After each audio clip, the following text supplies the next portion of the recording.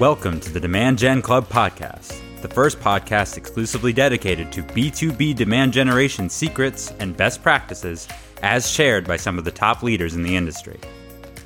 This podcast is brought to you by SaaSMQL, the account-based marketing agency based in Redwood City, California.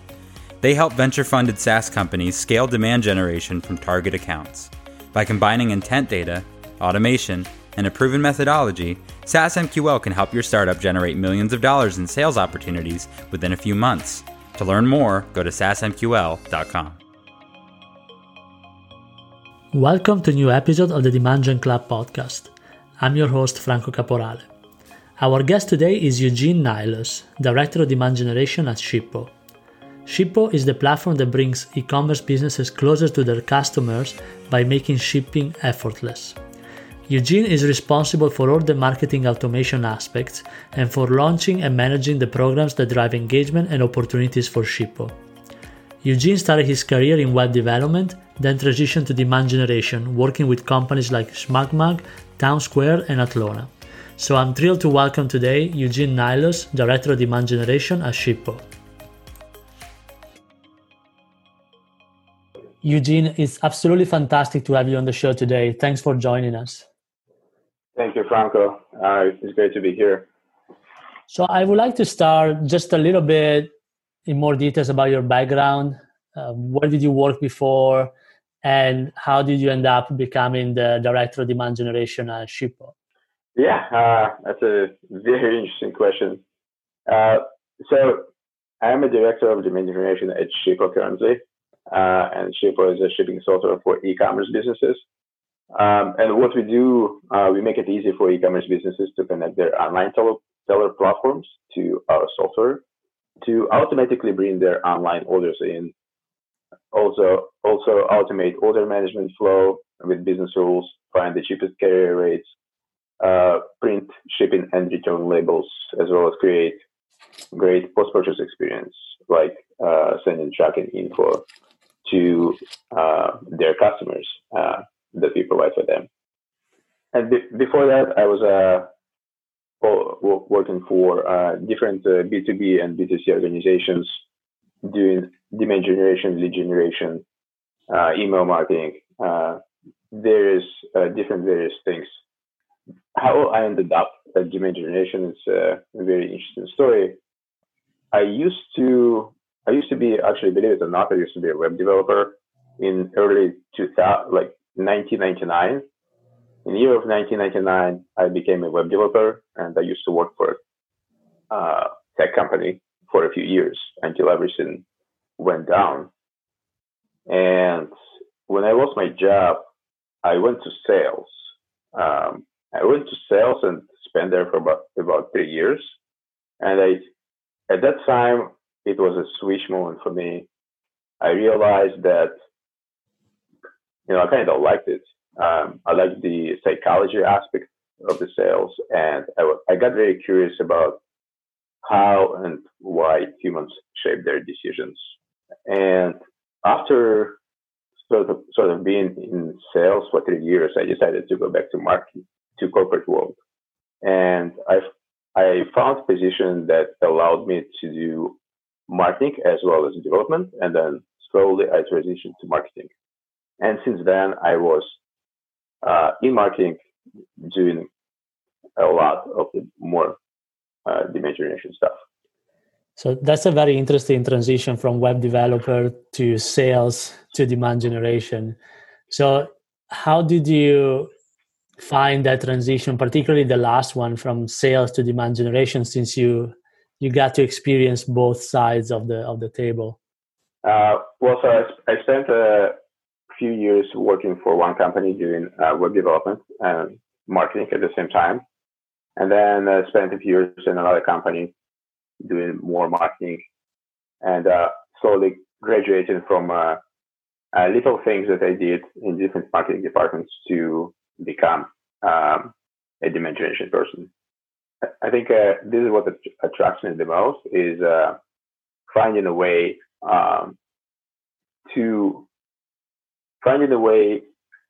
and approach to talk to people online and give them the solution that they require at that time, if it makes sense. Yeah. And so today at Shippo, how does your team look like? How many people you have on your team, and what kind of roles do they cover? Well, right now at Shippo, we have about 10 people on our marketing team. Demand generation is part of the marketing team. And I work very closely with pretty much everyone on our marketing team. We have people who do content. We have people who do online events and social media. We have people who are responsible for generating content for demand generation team. So lots of different things are being done by different people. We're still scrappy, we're still continuing to be a startup. And there is a lot more work that go beyond job responsibilities. So talk to us about your tech stack in marketing, demand generation. What do you guys use for automation, CRM, sales automation, or for SEO? Like, can you tell us a little more about the systems? Yeah, absolutely. So for example, for marketing and sales side, we rely on tools such as WordPress, Opt-in Monster, that allow us to do various different pop-ups on our website. Unbound tool, where we build landing pages. Wistia, where we host our videos. We use HubSpot for email marketing needs. We use Salesforce. We use Drift, the online chat. We use SalesLoft. We use Looker. In terms of communication tools, I would say we use the most Zoom and Slack. It's probably like most of the companies right now. And you mentioned Looker. Is that to analyze data and to pull data from different sources? Yeah. So we have Redshift and data warehouse, and we use Looker that sits on top of the data warehouse and pulls all the data from data warehouse and allow us to visually see that data so we can easily make the decisions. Interesting. So I'll go back to that because obviously we're going to talk about metrics and data in a second. But first, I would like to hear from you, like with semi-large team that there is already at the company, like 10 plus people and all these systems. What is your main challenge today that you're kind of working hard to trying to solve, if you have to mention one? Yeah, of course. I think it is a very good question. Like from my standpoint, I mainly concentrate on a few things right now. It's going a little bit up the market. Right now, we mainly concentrate on SMBs, but we do want to go a little bit up the market, but it requires, to align product, marketing, and sales. We need to equip, our product with the right features. We need to have the right tools. Our sales team needs to have the right information. So we need to align every team, as well as we need to find the right accounts to go after. So that's one. And the second one is sort of like comes from the first one. It's outbound sales. Basically, we're trying to figure out how to leverage the buyer intent signals right now and data that we get from various places to our advantage, so we can close more deals and faster. Okay, so figure it out. You're basically trying to transition more aggressively to an account-based marketing, moving up market. And so you want to leverage more of the intent signal from these large companies? Yeah, so it's two sides. We still want to concentrate on SMBs. We still want to scale our channels where we see the good results coming, where the channels where we acquire SMBs. Plus, we want to go up the market a little bit. And we're using different softwares to find buyer intent data and signals that can tell us, oh, okay, so this account could be in market right now. So we want to go after that account. We want to have our SDRs reaching out to that account and open opportunities and close those opportunities. And in terms of your lead source, and I know you probably have different segments on SMBs and mid-market and kind of going up market to enterprise, but if you have to look at your top lead sources today, what are they and what are your leads coming from? It's a great question. So we have, I would probably just name a few. The top two, I would say we have AdWords and organic. We heavily invest in SEM, and we heavily invest in our content. So I want to go back to the metrics part because it's something I'm always very interested. So what kind of metrics are you tracking today regularly that you monitor daily or weekly? So what's on your dashboard and what do you report at the executive level? So from a demand generation standpoint of view, I'd say we look at how much we spent in each channel, in each campaign, the number of sign-ups we are getting, what was the cost per sign-up, how many customers we are getting from the sign-ups, and what is the cost per customer, what is the activation rate. And by activation rate, I mean how many sign-ups become customers. So we look at that rate. We look at revenue, we look at the payback period, we look at customer lifetime value to customer acquisition cost rate. So this is mainly like what we care about. From a more of like a executive standpoint of view, I would say on a quarterly basis, the metrics the most that our executive team cares about is how many signups we get, how many customers we get, and what is the revenue. Your SMB customer that you said you track signups, are they self-serve in terms of model, like business model, or they still have to go through your account executive or SDR in order to be converting to customers? So we have a few different products. We have web app and we have API. API is more for larger customers because they already have their own infrastructure, and it's easier for them to use our API to get the live rates, to get the live carrier rates, and buy shipping labels. Smaller segment, for SMB segment, most of the people use web app. A lot of them are self-serve, but we do help some people get onboarded. We have a very, very good sales team, and they help basically people who need help to get onboarded. So when you look at attribution, even for that segment, do you look more at the first touch campaign where the leads originated, or what got them to convert as a sign up, or is a combination of them and you look also at a multi-touch level? That's a very good question. Right now we are looking at the first touch. A lot of people who we drive to our site, we do drop hook on them, and we look at the first touch.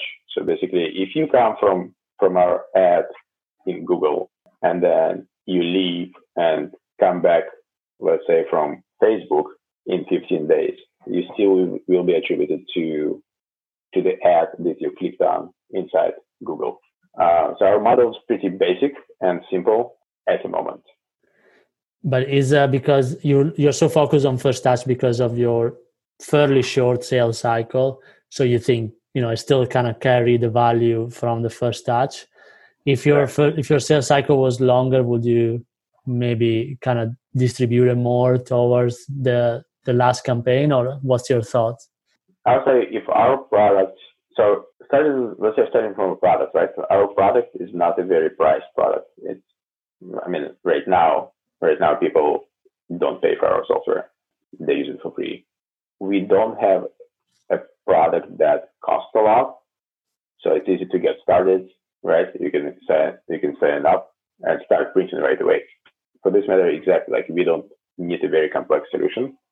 But if I were a SaaS company and our product costs like thousands of dollars, the sales cycle will take a lot longer, and I would probably bring some other tools that could help us figure out like what were the actual touches, right? The multi-touches that brought a specific account to a close. Yeah, because I see quite a few companies that, for example, have like a 6 to 9 month sales cycle. And if there is a lead that comes from LinkedIn, 6 months ago and now converts on a webinar, for example, they tend to put more value on the webinar because it's what kind of triggered that opportunity. But lead can be originated like even a year or two before. So I think the value in that case shifts to the last touch. In terms of a single campaign, if you have to look at a single initiative that you run, what was something that worked out really well for you in terms of a campaign, and one that maybe didn't work out as well? Maybe it was a test that wasn't as successful. Yeah, great questions. I wouldn't discriminate in regards to like the most successful or successful. So I'll just probably give an example of just successful campaign, if it's okay. Yeah, that's great.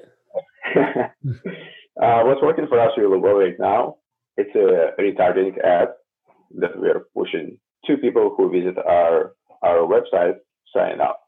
So we have a Hippo logo. So our company is called Shippo, but it's based on Hippo, right? So we have a Hippo logo, and we have a very like quirky image. Hippo is sitting inside the car, and the message says, "Hey, take Shippo for a test drive." And that, converts, I would say, fairly well. The activation rate that we see from these type of ads are greater than the actual activation rate that we currently see from all the channels by, I would say, like 50% or so. Yeah, I can see that working with the Hippo on the car. And so tell us now tell us the example of a campaign that didn't work as well. Maybe a test that you tried and you don't want to try again. Yeah, totally. So recently we did try podcasting. We sponsored different podcasts, and we hired a company. We did lots of different podcasts. What we anticipated is probably a little bit bigger volume of signups and a little bigger number of conversions and customers than we actually got. So we were kind of a little bit more disappointed, but we also thought that, podcasting is more like brand awareness play rather than just, direct response play. Even though some companies are very successful in direct response ads running on different podcasts, but we came to a conclusion that it's not the case for us. That's very interesting to know, because I see quite a few podcast publications that they charge 10, 15K per month to sponsor, even 20K. Obviously, they have a very, very big audience. So I'm always curious to know, like, companies that are using those podcasts, do they get the results that they wanted or that they expected, and how is their experience? Were you using a specific call to action, or do you have a specific offer during those promotion, or it was just mostly visit our site? No, we had a special promotion running on those podcast ads. I can't remember what it was, but it was, I would say it was very compelling.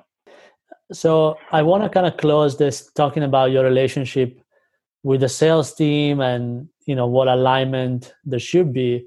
The first question I want to ask you is, do you think in general, not just at Shippo, but in general, SDR should report into demand generation and marketing, or they should report to the VP of sales, and why? That's a very interesting philosophical question. Yeah. I think it depends on the company, how the company is structured. Like, for example, we have SDR people in our company, and they are on the demand generation side right now. So one of the advantages I see having them on the demand gen side is we are more aligned in regards to how we wanna position our messaging that we are sending out versus SDR people being on a sales team and reporting to a different person. So there are a lot of companies that are set up that way. There's nothing wrong with it. It's just probably one extra step where we need to go through a manager, SDR manager, and getting his approval anything else. Yeah, absolutely. This is pretty common, I see, across the board, especially at companies at this stage. But in terms of processes with sales, having the SDR under sales, under marketing, like what's a good cadence in order to meet with them or exchange ideas or keeping everyone on track with their SLAs or their action items when you guys generate leads or having feedback from sales? Do you guys have a process? Do you guys have meetings? What do you guys do in order to align marketing and sales? Totally. We meet actually a lot in our days. The new norm right now brought kind of a new perspective of how people communicate. So we communicate a lot more than we used to when we were in the office. We meet right now at least 2 times a week, sometimes 3, to discuss the plan, the initiatives, the messaging, the positioning, etc. Do you also participate like to forecast calls, like quarter QBR or sales kickoff and all of that? How is that? Who from the marketing team usually attends those meetings? From a high level perspective, like if we need to meet with an executive team, we have a VP of marketing. If we need to create forecast plan on what we'll do next quarter or this quarter, or how the next year will look like, the channels that I'm responsible for, I'm the one who's driving that initiative. Got it. Perfect.